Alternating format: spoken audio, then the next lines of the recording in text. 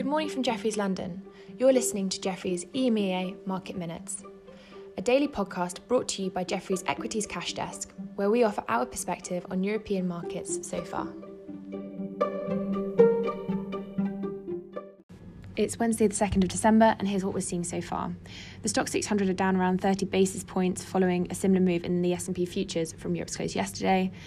We are seeing some slight consolidation today after yesterday's rebound, which was fueled by positive vaccine headlines, alongside some sharp moves in rates yesterday. So we saw bonds sell off by 4 basis points and the 10-year USIT by 9 basis points with curve steepening.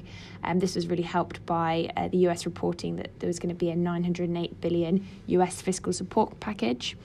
And overnight in Asia, the region was fairly mixed. China was underperforming as the banks dragged the Hang Seng down after China's banking regulator warned of property loan risks.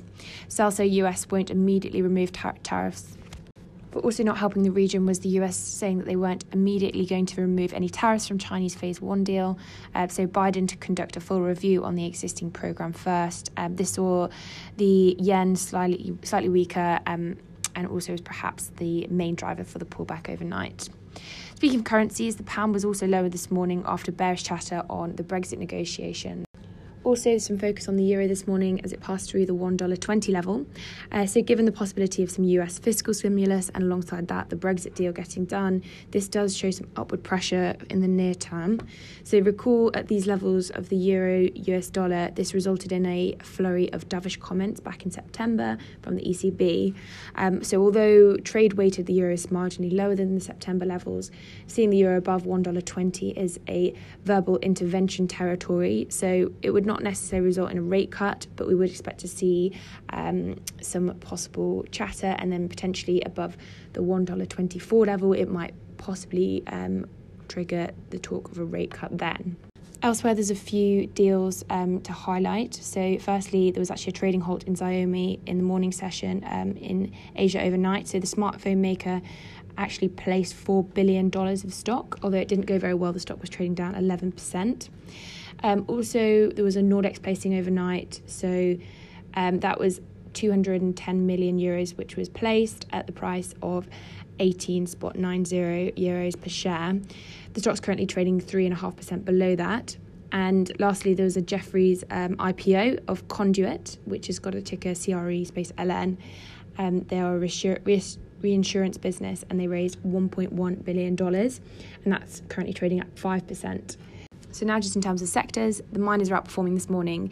We actually had a note out in the space raising some of our price targets. We've been very vocal in support of copper and related instruments in recent weeks, which has been further helped by the dollar strength today. It's not surprised to see an uptick there. Today, energy is unchanged. So there was some news out this morning saying that OPEC Plus have postponed their talks until Thursday. Newswire is speculating that investors are too optimistic that the OPEC Plus talks will reach an output deal. And lastly, just to highlight, there's been some retail underperformance, which the sector is down 70 basis points, particularly being dragged down by the UK after some data showing that the UK Constorium Shop Index was missed at negative 1.8% for November versus the consensus, which was negative 1.3%. Also not helped after UK has said that they're going to repay rates to the government, which is putting pressure on Morrisons and Sainsbury's to do the same. Bear in mind that Tesco's rate savings were £580 million, which is only a 2.5% of their market cap, whereas Morrisons, their savings were £290 million, which is 6.5% of their market cap. And lastly, Sainsbury's was £460 million, which was 9.5% of their market cap. So much more significant for those companies, and they're trading down around 4% this morning. So that's all from us today, but thank you for listening and have a nice day.